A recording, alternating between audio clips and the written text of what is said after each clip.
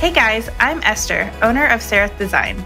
And I'm Jen, owner of Hello June Creative. Welcome to Better, the Brand Designer Podcast. We're all about broadcasting conversations that support our design community, uncovering industry secrets, and offering actionable advice. Just remember, the only designer you need to be better than is the one you were yesterday. Hi guys, welcome back to Better, the Brand Designer Podcast. I'm so excited to be here with you on this lovely Tuesday. Today, unfortunately, Jen is not going to be with us and she sends her hellos. But today I'm going to be joined by Alejandra McPherson, and I'm so excited to introduce you to her. Before we jump into our conversation about identity crises and living in this middle ground between different cultures, which is going to be such a juicy topic, I wanted to remind everybody that we do have a Facebook community that you can join. It's completely free. We have a lot of different brand and website designers that are in there who would love to connect with you. And it's a really great place to get questions answered. Jen and I are in there and we love chatting and hearing what's going on with you and your business. So please join us. It's really fun. And I just had somebody who reached out to me and asked about can I share all my branding concepts with you? And I was like, yeah, you should. I love that. So please join. We would love to have you there. And then also, if you would like some access to a little bit more, please join us on Patreon. That's where you can support us. Everything goes to help running the podcast, keeping things coming weekly. And you can get cool things like we have quarterly calls with our patrons. So things like that, lots of other merch coming through. So we would love to have you there and have you support us if you feel so inclined to. And then a really easy way that you can support the podcast is just to rate and review it on iTunes. People get their podcasts by looking at reviews and making sure that it's something that they want to listen to. So if you love us, please give us a 5-star review. And if you hate us, you can skip through and don't do that. All right. So Alejandra and I are going to answer an intro question together. Are you ready? Yeah, totally. Okay, so if you had to describe how you're feeling right now as a weather pattern, what's your forecast? Do you want to go first? Sure, I can. I feel like this week has been pretty sunny, actually, for me. I feel like I'm in a great place. I'm really happy. I mean, there's little clouds here and there. I don't know. I just feel like sometimes I get bogged down by all the to-do lists. And then I'm like, oh, I just need the sun to come back out and feel energized. But it's early this morning and I feel like it's going to be a sunshine day. Yesterday was really sunshiny. I got through a whole branding presentation and I was super happy with how it turned out. Well, that's nice. I feel like having a 2-year-old, it's always partly sunny with scattered storms. Oh my gosh, I totally see that. Yeah, because you just never know when things are going to go terribly wrong. They can get sick, they can have a tantrum, or something happened family-wise, and then your to-do list became, twice as large, and you have way less time. So I just think that, that's my constant kind of weather forecast. But she is the sun still. So she's happy, she's so cute. Yeah. Her name is Zara, right? Yeah, that's right. Yeah, she's so cute. All the pictures and her room being yellow too. I'm like, okay, you've got the sunshine in around. Yeah. Well, I'm super excited to chat with you today. Me too. Thanks for having me. Yeah. We have so much to talk about, you guys. Before we started recording, we just started talking, and I was like, wait, we need to press record because this is such juicy content. Yeah, I'm super excited as well. I don't know about you guys, but Jen and I are seriously self-proclaimed course junkies, and we are super excited to tell you about a brand new course called Shopify Codex. It's a first-of-its-kind Shopify process and development course created by one of our favorite people in the world, Leah Gucciardi from Arc Design Studio. Keep listening because we have an exclusive listener discount for you. So we know that you guys always want to serve your clients the best that you can, because me and Esther feel the exact same way. And with e-commerce development, particularly in Shopify, I feel like it's such an in-demand service, and they tend to sell for higher ticket prices as well. But do you guys feel like there's such a huge learning curve on Shopify? Because I know I do. And I will be the first one to admit that I have struggled with feeling super limited and boxed in Shopify themes. And I know that I am not the only one who feels this way. Maybe you also don't know how to price or confidently deliver a high-end client experience when you're learning a brand new platform and it feels a little uncomfortable. Totally. And that's why we are so excited about Shopify Codex. I have personally seen inside the course, and you guys, Leah has gone above and beyond to create a resource that is chock full of so much knowledge that will honestly blow your mind.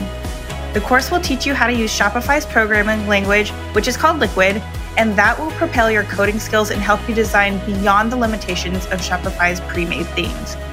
It also has a massive wiki of resources that over-delivers on video trainings on coding skills, templates, how to scope, price sites, book high-ticket clients, and break beyond the cookie-cutter templates. People who have gone through Leah's program have said that more than just being able to book higher ticket projects, which is super nice, they have left with so much confidence in offering a high-level, super customizable Shopify experience for their clients. They've also been able to make back the investment, which is insane, of the course by just selling one Shopify VIP day, which of course Leah teaches from process to pricing to pitching to your clients. I'm going to be in the course too, so join me in stepping into this new world of Shopify. There is so much to learn, and Leah does such a good job of teaching us, and I am so ready to ditch cookie cutter templates and stop boxing in my web design dreams without that burnout of learning it all on my own and just being thrown into the fire. I'm so glad that I get a helping hand and all of you guys. So seriously, you do not want to miss out on this. Head over to shopifycodex.com/better and use the code BETTER at checkout to get $300 off. I'll see you guys in there.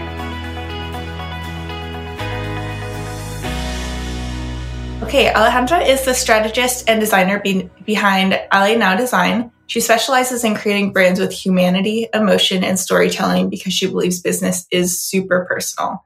Alejandra is Peruvian and migrated to the United States when she was 18. She believes that this fact has made her identity issues even harder living between two spaces.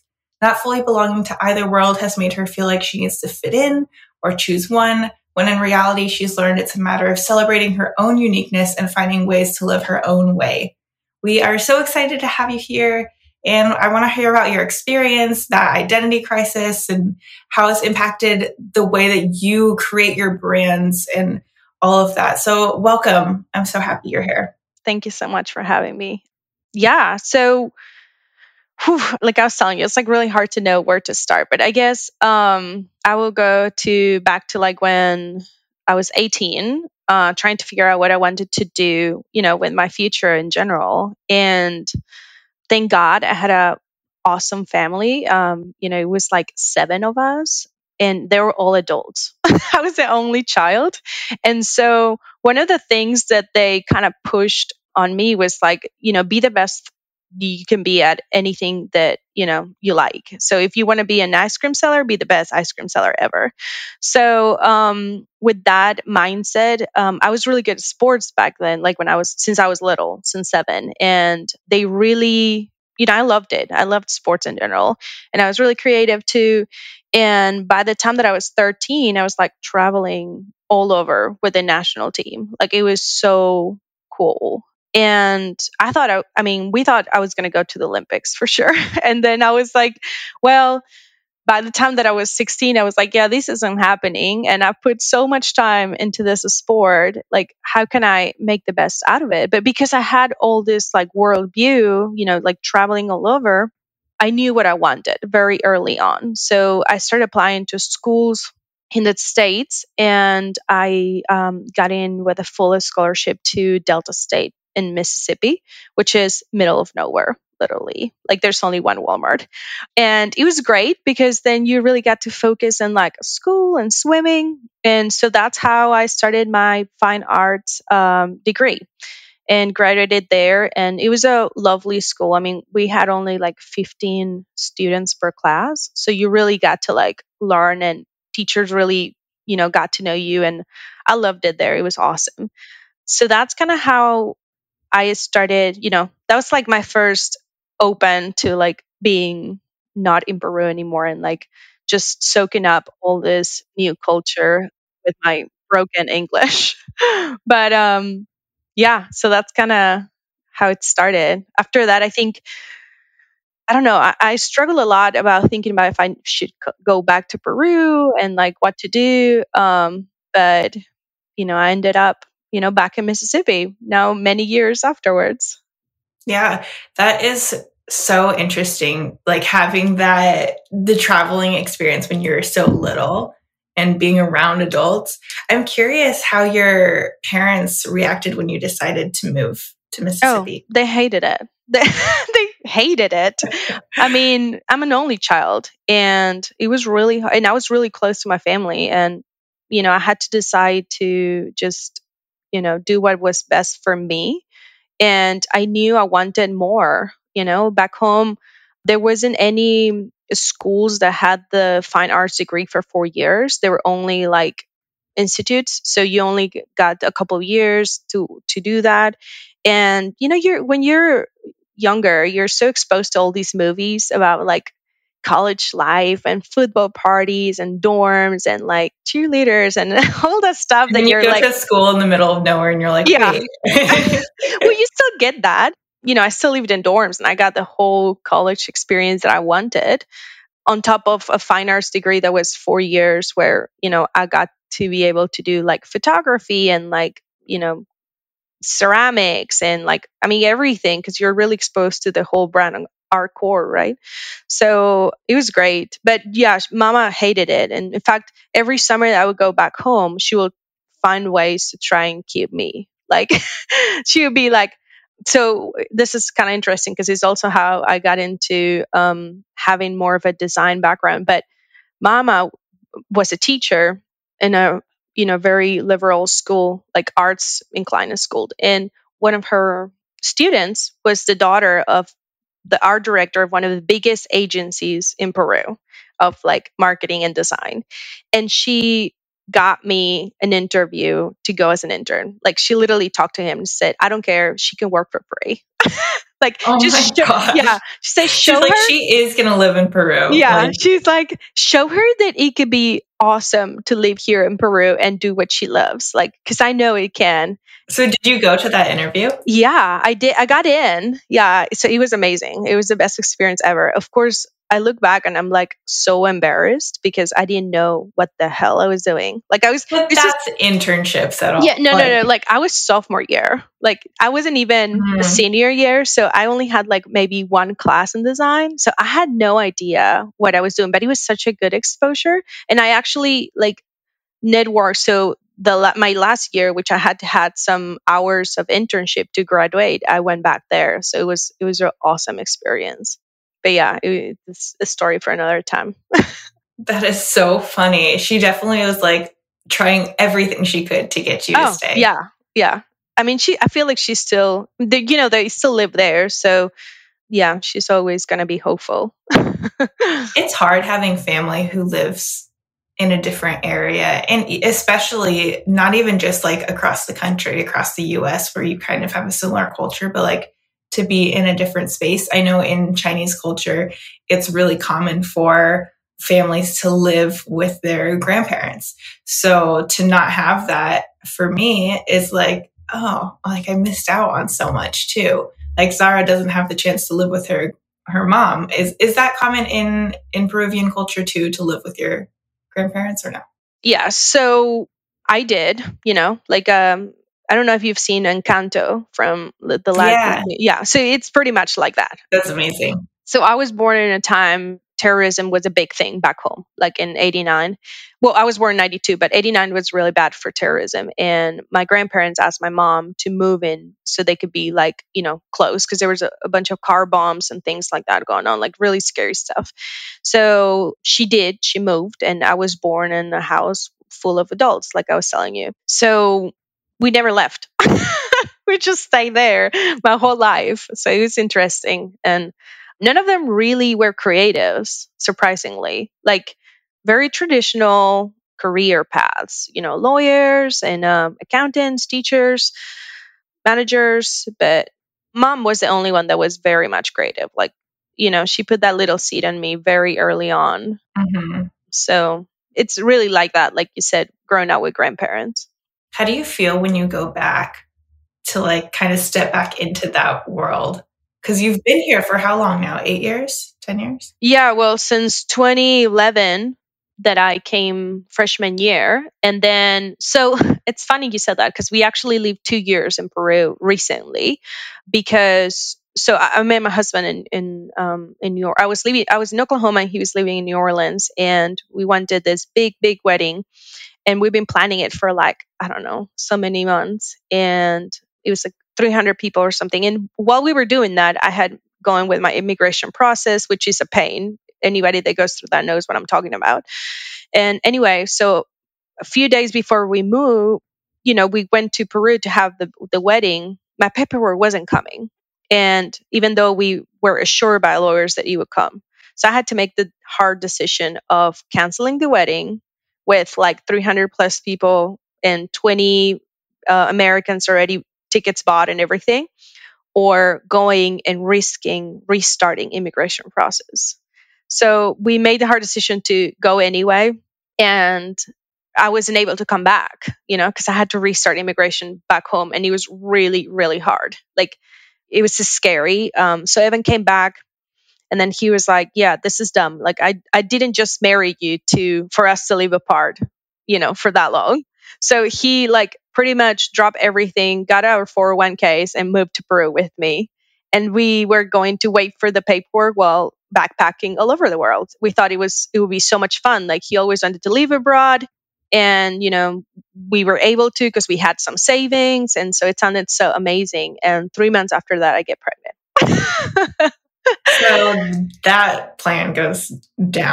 Yeah. So I'm pregnant, and we did travel like the first 6 months, but the first year, I mean, it was awesome because my parents were able to be there with me when my baby was born, but we lived with them for a year. And then after a year, we got my interview to go to the embassy, and it was so awesome. We were so happy. We had the baby, everything was going well. And then 2 days before I got my interview, COVID hits. So then we're all in lockdown another year.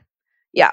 So and within those 2 years, I mean, with COVID lockdowns and just being stuck at home, that's when I started my company. It was the perfect timing. It's so interesting that, because I think so many people did that. A lot of people were like, well, what do I do now with my life? I'm stuck at home. What can I do online? Yeah. And to me, like, I had never stopped doing it. So like, even like after school, like I always freelanced, and I was like, well, I'm just going to keep freelancing. And then I realized, well, why don't I just live out of this? Like, I think with COVID, a lot of people started thinking about their life and what they wanted out of life. And I think to me, it was a realization that I want to be with my daughter, like family matters. Like, I want to have time for her and flexibility.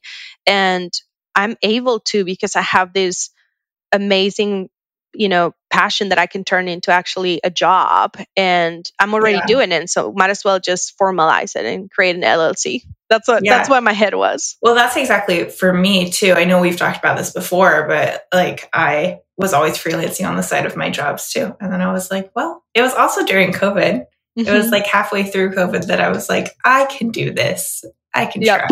Yep. I'm curious what your family thought of like you starting a business, just because I know, like, for me in Asian culture, it's like, no, you just like you work hard at like being good. I'm kind of similar to what you had said before, like, be good at what you're doing, but it's like, be good at what you're doing in a corporate setting. Yeah. And then you're going to be great. So when I decided to start my own business, they were like, are you sure? Like, you're not going to make a lot of money. And I was like, watch me. Yeah. Well, I mean, there's always hesitations, right? Like, well, first of all, my parents are not entrepreneurs. So they have always been in this like corporate setting, right? And I was in the corporate setting. So my first job out of school was Hobby Lobby headquarters, which was a big thing for me because, I mean, they have 700 and something stores across the states. Like, it was legit awesome. And I didn't like it. I mean, I love the camaraderie, and I love being able to be so exposed to like all this creative thought, because there were 100+ designers in that place. And I love learning because they do a really good job at like teaching you the very basics of everything. Like, you're a very well-versed designer. But then it feels like in those corporate jobs, like, you have to go into management. Like that's your, like everything is being groomed for you to go into management, like art director or team leader. And so I didn't want to do that. I wanted to keep designing. So to me, corporate jobs they were great. There's nice security and stuff, but like very much, it wasn't for me. So yeah, for my parents, it was the beginning was like, well, are you sure? And I think they were a little bit more okay with it because Evan had a corporate job, my husband. So they knew like she's going to be okay, Right. Yeah, she has support and everything. So she'll be fine. And on top of that, like my mom's sister was an entrepreneur. Like she was a lawyer and become a notary, which I don't think in the States works a little bit different. But so she had her own business and she has done very well for herself. So I think it wasn't that far-fetched for them. That is really cool. It's helpful to have other people in the family who do it as well, because then it's not like you're the only one. Yeah. Yeah. I mean, it's different because, being a lawyer is completely different, right, than creative. And there's so much. I don't know. Just kidding. Yeah. Well, like, she didn't have like her lawyer studio. It was like a notary. So back home, notaries are like, I think, supported by like a college of lawyers and stuff. So they have, this is where the zone you're going to be working on. Like, I don't know. It's a little bit more structured than just like, here's your LLC, try to figure out how to make money, like that's a little more scary. But yeah, so far they've been super supportive. That's really good. And how do they visit you guys often? Yeah, way too often. No, thank God my mom can't understand very much English. But yeah, she was here last December and she stayed for a month. And yeah, it was lovely to have her home because, Zara's birthday is really close to Christmas. So they were able to, and my birthday is in January. So they were able to spend Zara's birthday, Christmas, New Year's, and my birthday all together. It was really awesome. That's really cool. It's nice to have her there. I'm curious how living in this like in between. So you have your family who's in Peru and then you live in the United States. How has that worked with like client work? Because I know you worked in that agency in Peru for a little bit, do you have more clients who are Peruvian or Spanish speaking, or do you have a little bit of both? Yeah. So I never meant to have Peruvian clients. It kind of happened organically while I was in COVID, we were in COVID in Peru and I needed work, right? Because our 401ks were like, drying up and we couldn't really get a job there because we didn't know when we were going to leave. So all I had to do was freelance work. So I started networking and had a couple of clients in Peru and some in America still, because I had like Instagram and thank God for like, being able to do this virtually. And so then little by little, like word by, like people started talking and I got some referrals. And so right now it's about 50-50, but like a year ago, it was like 80-20. Like I had 80% of my clients were Peruvian, which allowed me to rethink things because I was like, I was still charging in dollars. Like I wasn't, because I was living in the States. I was like, I can't have two prices, depending on where I'm living. Like if I'm living in the state and I need to be able to charge accordingly. And people were still very much okay with doing that, even though the rate from dollars to soles is like 4-1. Wow. Yeah. So it was interesting. And a lot of my clients from Peru were coming to me to make their brands more global. So they wanted for their brands to feel not just Peruvian, but like, more West inspired kind of thing. Mm-hmm. When you do those, when you say more global, are they interested in having still like Peruvian ties to it, or they want it to feel like completely more Western? It kind of depends. I think to me, like the brands I work with are not very like Peruvian inspired. They're, I would say they're more like Western. And that's the way I've positioned myself because my branding isn't, very much Peruvian inspired. But what I've been able to do is listen to what they feel it's like their own identity and incorporate that to their branding without necessarily having to feel like it's Peruvian or not. So just like who they are and where they want to go, and bringing that into their branding, which is very much what I have done with my own brand. Yeah, totally. Yeah, and I see that with your branding. It's definitely, you don't have like the cultural aspect to it, and that's just not what you want, and that's totally fine. And like that's the other thing too, is like you feel so much guilt because like you're here and people, when you're not from here, people expect you to have those very strong ties to where you're from, but like that's not the case for everyone. I felt very out of fish when I was in Peru. Like I don't even like the color red, and that's the color of the flag. Like things like that. And my house is pretty much a monochrome of like light colors, and I grew up in a very city oriented, and now I live in the middle of nowhere, like with crops right in front of me, which I absolutely love. So I do think that, to me, your identity doesn't have to be tied to the place where you're born. You can pick the best things out of that and incorporate it into who you are and what you want out of life, and be reflected in your own branding. Totally. Do you feel when you work with clients, there's a different way that you approach clients who are Peruvian versus clients who are from the US or from other cultures?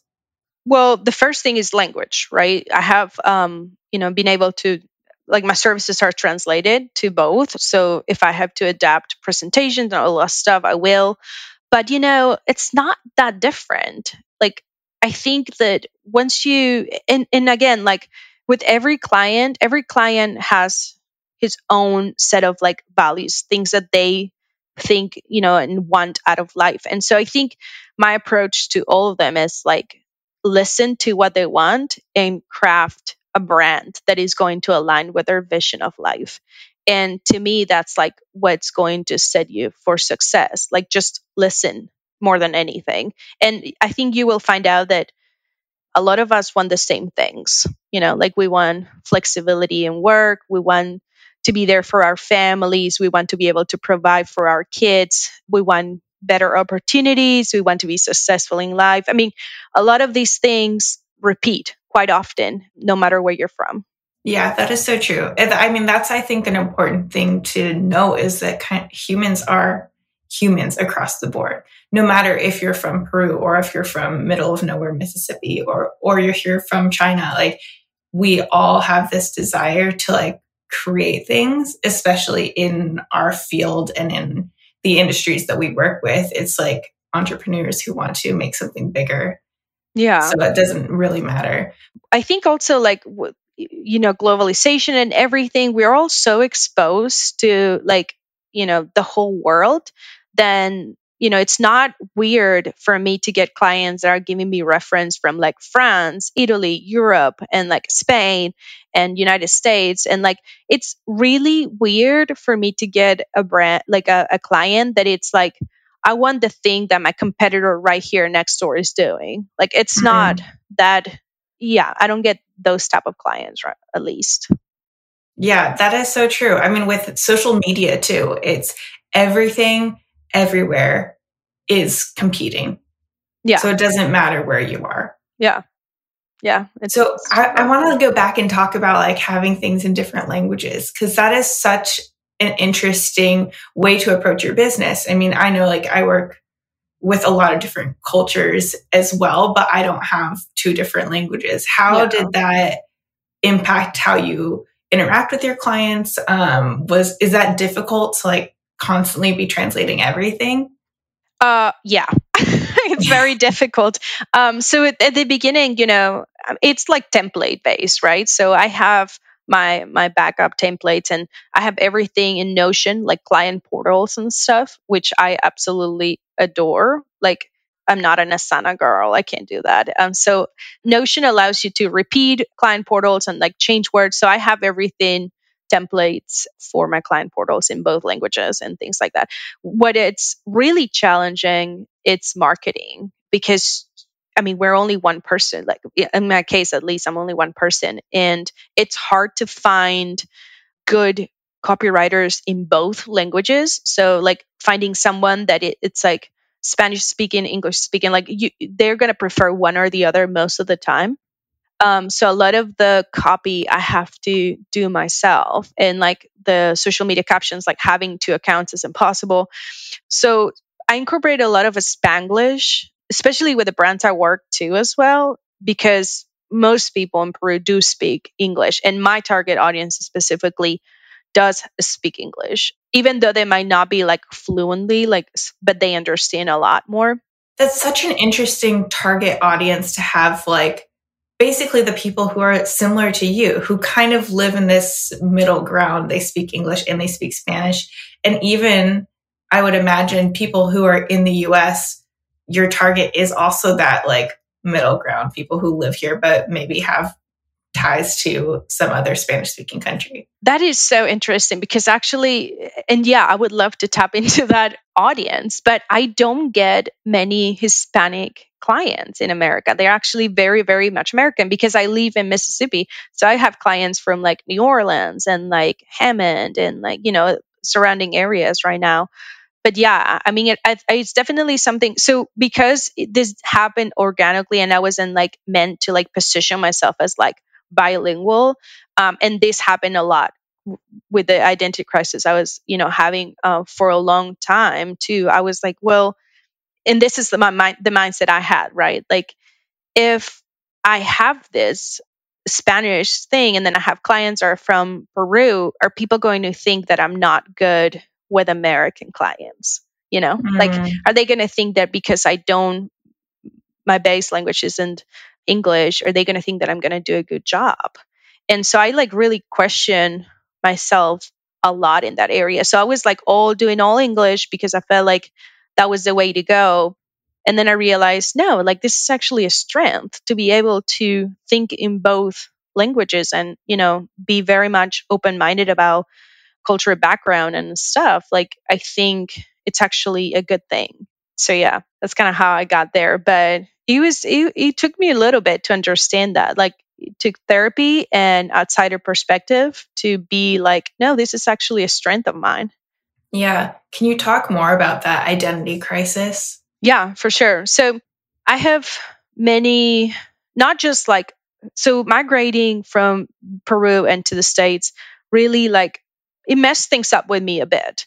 First of all, because, you're changing language completely. So it's not just that you're being exposed to like different people and different cultures, but you're also changing completely the way that you speak, right?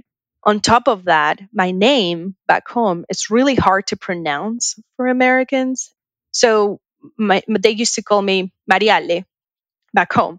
And that's like, single R, really hard to pronounce. And so they started calling me Maria when I was in college, which I hated. I mean, like I totally... That's literally not your name at all. Yeah, that's not my name at all. Like my name is Maria Alejandra, right? And so then I asked my coach, I said, could you call me at least Alejandra? And he was like, there's no way. Like, do you imagine myself as screaming across the pool, Alejandra? Like, it's way too long. It has to be Maria. So he got set on that. But then in art school, they're very conscious about calling you by a name that you like. So, I asked to be called Alejandra. So in college, people call me Maria, Alejandra, depending of if it was like an art person or a swimmer. And then my family called me still Mariale, which was like my nickname. And so I was called by 3 different names, at the same time. And so that on top of, moving across continents, like it really messed me up. Like even my husband now calls me Alejandra, and now my parents are starting to call me Alejandra. But my last birthday, we were singing happy birthday and you literally heard 3 different names. Like that's how bad it went. So yeah, I've been dealing with that quite a bit, and like, not really feeling much Peruvian, not really feeling much American, just kind of being in this middle, like they call it the hyphen. And especially because it's not like I even feel represented. I feel more represented with being Latino than I will be with being Peruvian. And I don't know if that makes much sense, but like it's complicated. And it's being complicated rebranding with that too. Yeah, it's so interesting to have three different names. I'm actually like For the professor who said, no, I'm not going to call you Alejandra, I'm like, what? Who is my coach? It's my swim your coach. Yeah. He couldn't do it because he was like such a long name and you have to like scream from far, and if you can say it, it's just like really hard. So he could have said Ale. But then I guess that's still a whole nother name too. Yeah. And you're talking about like people that have really Southern accents. This is like Mississippi, like the Delta. Like, so it's really hard for them to pronounce. What's your maiden name? So my full name is Maria Alejandra Torres Perez. So it's like 4 names, which they're all really hard to pronounce.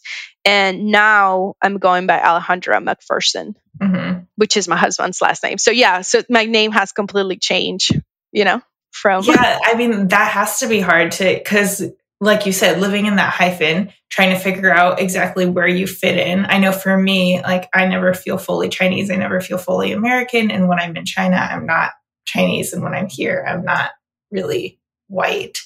It's so strange. Yeah. And to have like your names, I totally can see where you would have that identity crisis. Yeah. It's funny because now as Alejandra McPherson is the most I feel like myself, which is weird because they're both names that I have adopted. And I've talked to my husband about changing my name as well, like legally, which also comes with, again, like, I don't want my family to feel bad about it, but it's really like, and when I talked to my therapist about it, it was like, this is the life that you have forged, like you have designed your life to fit what you love. And so it makes sense that you adopt the name that you feel the most represents you. I think that's super important for you to go into like having that mindset because it'll free up your heart to feel like, okay, I now get to live who I am. And at the same time, like, yes, you do have these like families who have their own opinions on it. But at the end of the day, it's not their life, right? Like they're not the ones who moved across the world to come to the United States and had to like live in this middle ground. And so you have such a different story than them anyway. So if they feel offended, it will go away because then they'll eventually realize, oh, this is actually who she's become. Yeah. It's not an angstiness. It's not like we hate you. It's just like, this is what makes me feel like me. Yeah. And I've noticed that, they see me so happy and that nothing else matters, Right. Like to them, they're just so proud. And I mean, it's horrible talking to my parents. Like, and even going back to my house, like you could see all the photos of my whole life career kind of thing in this whole aisle. It was really embarrassing. Like when I came back and I lived with them, I said, we're taking all this down. Like I can't have these shame wall my whole life. But they love it. Yeah. They love you. No, and you're an only child too. So it's all you. Yeah. Yeah. Well, now my daughter, it's all about my daughter now. But yeah. Yeah, you're like, okay, you can put up pictures of her. Just get rid of the ones of me. Yeah, that's what it's like. Even like, I wish it was just like pictures when I was little, but it's like my awkward teenage stages as well. Yeah, it's horrible. It was horrible. It's down now. My parents have that too, and they don't have it on the walls, but they have pictures, and I'm like, ugh. Yeah. Gross. Please yeah. Stop. I look like a boy for a second. Yeah. Yeah. Oh man. So when you rebranded, you used. It's now Ale Now Design. So yeah, I haven't launched it yet. So I rebranded I didn't rebrand it. I launched it. So when I launched it, I have the same kind of, look than I did when I launched it. And I've been working on the rebranding for months now. It's not launched yet. And I hope it will be launched this year, crossing my fingers. It's just a lot of work because I am in the process of translating all my copy and doing my website in both languages, which is, the most I have done to incorporate both cultures. Because I do think I've positioned myself now where, I'm bilingual, like I'm a bilingual business, which has been really tricky because there's not a lot of resources for how to do that successfully as a solo entrepreneur. Like, I mean, big companies like Coca-Cola, they can do that because they have marketing teams in both places, like all different like countries and stuff. But like when you're a sole entrepreneur, you can't divide yourself that much. So it has been tough. And it's not as easy as like clicking a toggle to switch the language. Oh, because no. The Google Translator sucks, terrible. man. It's horrible. Like, you have no idea how many times I've posted something that translates on Facebook, and mama would call me and be like, what are you saying? This is like ridiculous. And I'm like, yeah, that's Google. Yeah, you're like, it doesn't make sense. Yeah. Trust me, I'm not saying anything ridiculous. Yeah. Yeah, it makes no sense. So. And being in a creative industry too, you want to like showcase how you use words in like really unique ways. So of course, Google's not going to pick that up. Yeah, I mean, the metaphors don't work well. You know, like funny copy doesn't, sarcasm doesn't translate. So, and I have all of those. I can be very sarcastic. And so I feel like I have to put the effort to translate everything. Marketing wise, to be able to connect with my audience even closer, right? Because they can read English, but it's not the same. Like, right. It's like it doesn't quite translate well. It's like, well, I don't know what I need if I'm reading something that doesn't really make sense to me, doesn't connect well. Yeah. I know on your current website, in your current branding, you talk about like working when you're creating designs for clients, you use the term living brand. Mm-hmm. I want to like hear from you what that means. Yeah, for sure. And I don't know if this is something that I've made up. Like my husband would probably call it an Alejandrism, which is like made up stuff. But to if me, it is, I love it. Yeah. So to me, creating a living brand, it's creating a brand that can be loved. You know, a brand that feels very much human, that feels that is not perfect because we are imperfect, that evolves with time, that it's allowed to make mistakes and, you know, stand up for, you know, their mistakes and correct them. A brand that has amazing company culture because its base, it's very much human and kind. And, you know, a brand that uses emotion and a storytelling to really connect with their audience in a way that it's not just like, you know, I'm this big building with all these people and everything. It's very much but like, you know, like so that's like what's very personal. Yeah. So this is an approach that I feel like it works very well with creators. And to me, creators, you know, are, you know, bloggers and designers and music artists, everyone that feels like part of who they are, it's part of their brand. You know, like some people call it personal branding. To me, that's huge. And I think a lot of big companies are trying to now humanize their own brands to be able to appeal, you know, to a generation that really values that. I think that this term, your Alejandrism, I love it. I think that this term is like, it's huge because especially now we're realizing that in order to connect with anybody, you have to like feel like them. You have to feel like you're their friend and they want to be part of this world as opposed to just like selling them something and trying to get money from them. So having this brand that feels like human, that has emotion, that has, I mean, even sarcasm or humor or whatever that is for the specific business, it's like so important to be able to feel like I'm going to be drawn into it.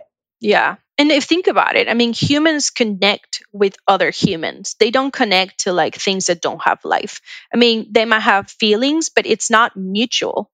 So it's only when it's mutual that you have a connection that it's as powerful as love, as attraction, you know? And so when you make your brand feel like a person, you're doing a good job because you are creating the possibility of your audience connection being like incredibly powerful. That's how people create loyalty and keep coming back to these brands.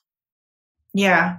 When you were describing the term too, I was like, I just want to give whoever this brand is a big hug. Like, I want to feel like I'm part of the family. I want to feel like it's just a whole world full of people that I love and brands that I love because they're connected to people. Yeah. Yeah. So this is funny. I had a brand therapy yesterday. I call it brand therapy, but it's pretty much a strategy workshop too. Some people call it differently. But I was talking to this client and I was trying to explain we're talking about positioning and a strategy. And I said, this girl, this blogger, McKenna, and she was like, oh my God, I love her so much. I am obsessed with her and her channel and stuff. And she just kept going on like she knew this blogger, which, YouTuber and stuff. And me, I follow her as well. And I watch her every Sunday, her videos coming up. And I'm like, oh my God, right? Did you see the dining? It's like we were talking about a common friend.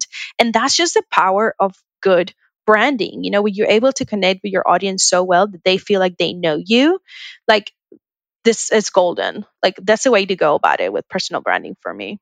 Yeah.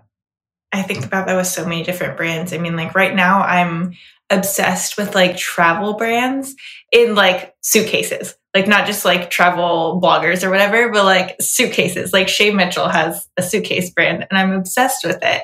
Yeah, I heard you last episode. Yeah. Okay. So like, I feel like I'm like, oh, I gotta like watch what Shay's doing. It's not just like this brand itself. It's like, oh, what is she like creating? Yeah. And there's so many examples. I mean, you see, Magnolia, the Magnolia brand. Yeah. Unbelievable. And then they do a really good job at that, being able to, incorporate like all these humans aspects. They have a magazine, a TV show, books, and anything that they will come up, people will buy because they're fans of the brand. And so that's just like shows a little bit of like how powerful that is. And then I think of on the other side too, like for us, like you and me, our designer brands, like do people feel connected to it and how can they feel even more connected, right? Like I think with you rebranding and telling your story and sharing like this, even with our listeners here, it's like opening up to like being more of a living brand too, but it's hard when you're selling services. Yeah. So something that I have noticed, which is really interesting, like I started, and you have to put your limits, right? Because you have to understand how much you want to share of your own life in general. Like we are, like I'm not an influencer or anything, so I do have to kind of like there's some lines that I don't cross, right? But something that helps me a lot is to think about like, okay, it's my target audience into this. Like, for example, I just bought a new house like a year ago and I work with a lot of interior designers and stuff. So like showing some behind the scenes of my house just makes sense, right? Like I love working with mom entrepreneurs. I totally, I have that connection because I'm a mom of a young, of a toddler. And so kids branding is something that I definitely want to, and I'm totally manifesting here, but I definitely want to work with them. And maybe so some listener is like, right, please. But so sharing the behind the life with a toddler makes sense for my own branding. So that's the way that I have incorporated like a little bit of like that aspect of how to make a brand live and not just like, this is my services, this is my portfolio. Because yeah, our portfolio is a big part of it. Our style is a big part of it. But I think you're going to get the client when you have more bridges than one. When you establish that connection of like, hey, we follow the same YouTuber, or hey, I love your home. I want to work with you because you are cool. Like things like that. Yeah, it's so interesting because everybody has different things that they are passionate about. I know for me, like my business, I particularly want to work with people who are of different cultures or who are making a difference in the world in different ways. I care a lot about sustainability. I've talked a lot about my plants. Like those are things that I share. And also like I cook a lot of Chinese food. I like to share that too. But it's also still hard to like figure out what is going to resonate with other people as well. Yeah. And you'll be surprised by the things that people resonate with. Like, and I think that's when you get to the side, like, to me, that's where authenticity comes in part. Like, don't share anything that you don't really believe in, because then they're going to call your bull crap, Like if you say, oh yeah, I'm a fan of this. And then somebody says, oh my God, me too. And this, and you can't really support that.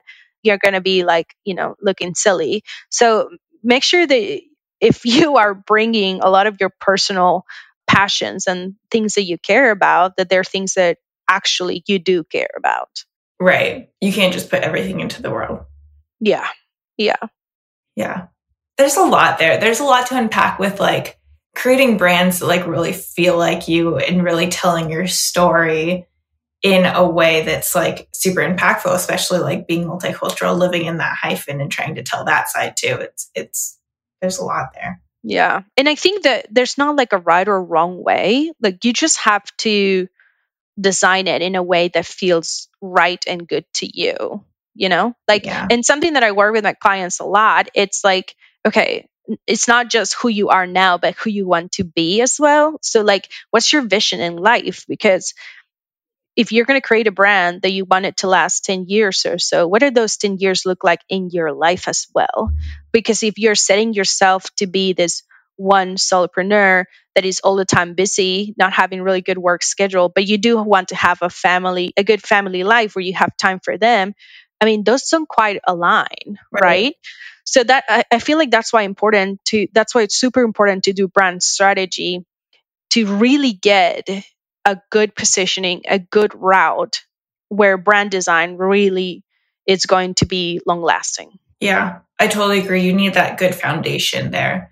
I think another thing that you had said earlier that I think is important to bring back is that it's okay to like make mistakes in your journey as a business owner and where your brand lives. Like you want to have legs to be able to like grow up. And in that growing up, you're going to find things that don't quite resonate and that you're going to have to snip off and like that you keep going. But making mistakes is totally normal and part of the whole process. Yeah. And I think that a lot of people look like they have things figured out, but in fact, no one does. We're all figuring out. Like there's not like the entrepreneur, I've noticed the entrepreneurial journey is very much your own. And like, you just kind of have to carve it step by step. If you can see the route, then you're not doing anything different and new, right? Like innovation, it's like carving the route. So it's like, it's so interesting because you even like, I mean, I've fallen into this trying to find like podcasters who have it all together, who like know entrepreneurship and can tell me exactly how to make the money that I want to make and hit the clients. But there's nobody like that because everybody is growing. Yeah. And the environment's always changing. I mean, the environment is always changing. And so the challenges that entrepreneurs had 5 or 10 years ago are not the same now. And so we can't pretend to look for those references and exactly copy their routes of success because it's not the same. You know, it's not comparable. It's like apples and bananas. Like it doesn't, you just have to be super brave. I feel like that's the word, be brave and find the tools that are going to help you, respond to those environments and be really creative with your resources. And I think too, you're right. It's like different circumstances as well. If you, for example, were like 8 years ago when you were just working with mostly Peruvian clients, your strategy then is so different than your strategy now where you're trying to figure out this middle ground.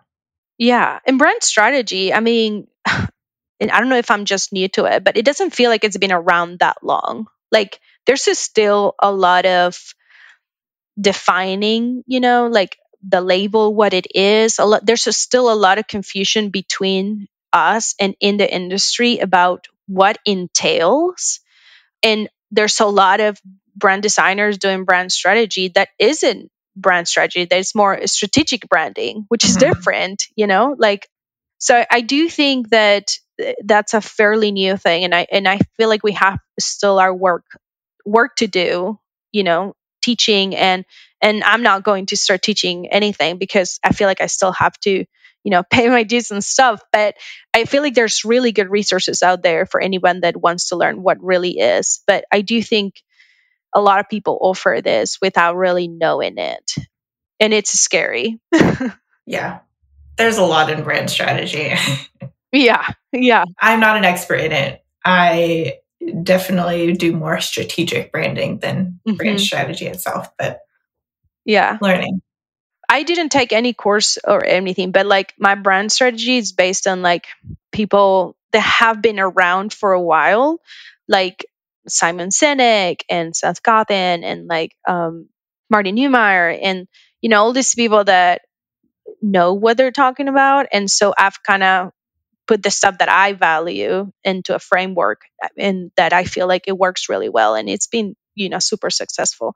But again, like it's so big. It's kind of like a completely different thing than brand design, than web. And you have like also strategy for websites too, which is a whole nother beast as well. Yeah. So yeah, there's a lot there.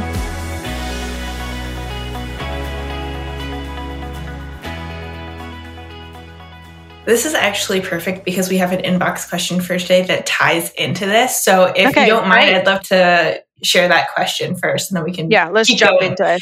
So Veronica Aronos asks, do you have to be a brand strategist to be a brand designer? No, you don't. Definitely not. First of all, like you need different, so the things that are required to be a brand designer, like the skills are different for brand strategies, because for brand strategies, you have to be very good at like quick thinking. You have to be intuitive. You have to have a very high emotional intelligence. Mm-hmm. You have to be able to read a room. And in my opinion, not every designer has those qualities. And then vice versa as well. Like you can be a great brand strategist and not be a great brand designer. Totally. But I do think that if you are a brand designer that offers branding, if you don't offer brand strategy, you should like collaborate with somebody that does. Because I do think that brand design without brand strategy, it's not long lasting. Yeah, I agree with you. I don't think you have to be a brand strategist at all. But like you said, to have that strategic like person who helps you is super important. For me, I went to school for advertising, and within the advertising school, there are multiple different routes that you can take. So you can become a strategist, you can become an art director, you can become a copywriter or a media strategist.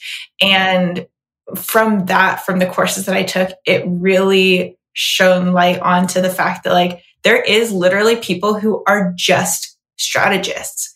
And even when I was working in agency, there's a whole team of strategists that like, they're not creative at all. I mean, they're creative in creative strategy, but they're not designers. And their whole job is to really understand market and how to position and how to use, like how to speak, how to create messaging. And yes, you still have a copywriter who does more of the messaging, but you start with the bones. So it's really, I think, detrimental to say you would have to be a brand strategist to be a brand designer, because you're essentially doing two jobs in one. If you are both, that's awesome. And that's such a skill, and like leverage that so much, but it's not required and it's by no means like expected either. Yeah. To me, like the relationship, it's very familiar to being a brand designer and a web designer. Like, do you have to be a brand designer to be a web designer? No. And vice versa. Yeah. Your client should have a brand design before you go into a web, right? Because then it makes things really freaking hard. And so it's the same thing with brand design and brand strategies. Like, yeah, you can have a brand designer working on branding without strategy, but it's really hard. And you're going to have a lot more, how do you say that, like feedback from client that you're going to have to just say, okay, because you don't have the studies that back up your design decisions. So like, it's so much easier for me to say, hey, yeah, this font, it's really good because your buyer persona really likes this and it's really appealing to those adjectives we talked about, than like if I just say, well, I picked this font because it looks really pretty, So I think as a brand designer, having that skill set, it's unbelievable great. Yeah, agreed. I also think that there's too many things to know as a brand designer that you could specialize in like 500 different things. So I guess it's really easy to get overwhelmed. But I would say to you, Veronica, and also to any of our listeners, like just keep going, like keep learning, keep like absorbing as much as you can, absorb some about brand strategy, absorb some about like social media strategy, absorb coding and like whatever you can, but knowing that you don't have to be an expert in everything. Yeah. You're going to continue learning. And you get to choose what you like, right? Like how can you decide if you like it or not if you don't know it? Like I had to learn code and to know I hate this. I don't want to do websites. I don't want to code. I really hate Shopify. I'm sorry. I hated it. And so, but it took me doing it to be like, this is something I don't want to offer. This is something I want someone else to do it. And I think that in knowing is where you really get to make that decision even with more clarity, right? And clarity is the best thing that we can aim for. Yeah, totally. I hope that answered your question, Veronica. If you guys have more questions about brand strategy or brand design, of course, like join our Facebook group and we'd love to like chat more about it. But I wanted to say thank you so much, Alejandra, for being here. Thank you so much for sharing your story with us. It has been such a good conversation. And I know that there's so much more that we can talk about. I mean, we talked about so much about identity crises, about like living in this hyphen, about living brands. Do you have more to share? I mean, we can keep going. Yeah, I could talk for forever, but yeah, maybe for another episode. But yeah, you can come back. Yeah, great. Thank you. I feel very lucky. I mean, there's just so much, and there's not a lot of information out there about how to incorporate this like humanity into design. I mean, there is, but it's like all broken up. Like you have storytelling and you have like, social media practices and all this kind of stuff. But like there isn't enough. And I feel like we still have to do a lot of work educating our clients in that as brand designers. I do think that it does fall into us to learn more about it. And, because I think we need more brands that are human. There's a lot of businesses out there that call themselves brands, but they really aren't. And so if we want to see more of that, we have to do the education and we have to teach our clients the best way possible we can. Totally. Do you have any services that you want to plug and share with our listeners? Sure. So I offer obviously brand strategy, brand design, but I also do brand strategy white labeling for anyone that is interested, that, like those brand designers that don't really want to do the brand strategy. I do that as well. And I wish I had a website where I had all this laid out, but I don't know if this is going to air by the time that I have it. But you can always reach me on Instagram. I'm always hanging out there. And can you share your handle and your current website with our listeners? Yeah, so my website is alenowdesign.com and my tag is ale_now_design. Perfect. And we'll put those in the show notes too, so you can connect with her. Alejandra and I met on Instagram, so I know that she is open to like chatting with lots of you guys too. We send voice messages to each other and we send home decor stuff. So it's been great. Yeah. Well, thank you again. We are so excited to share this with our listeners, and I'm excited to have you back on the podcast at some point. Me too. Say hi to Jen from me. I will. All right. Bye, guys. Thank you so much for listening. We'll see you next week. We hope you enjoyed today's conversation. Subscribe wherever you're listening to make sure you don't miss an episode. And we'd be forever grateful if you left us a review on Apple Podcasts. We bet you've got designer friends who'd enjoy it too, so share it with them. If you'd like to submit an inbox question for us to answer on air, or you want to get in contact with us directly, email us at inbox@betterbbranddesigner.com. Our Facebook community is one of the most positive, supportive, and fun groups we've ever been a part of. We'd love for you to join us. Search for Better the Brand Designer Podcast on Facebook. If you love these conversations between designer friends and would like to support us, you can find us on Patreon at patreon.com/betterpodcast. And visit us online at betterbranddesigner.com to learn more about our podcast and snag major discounts on our favorite resources. Special thanks to our producer, John from Wayfair Recording Co. See you guys again next week.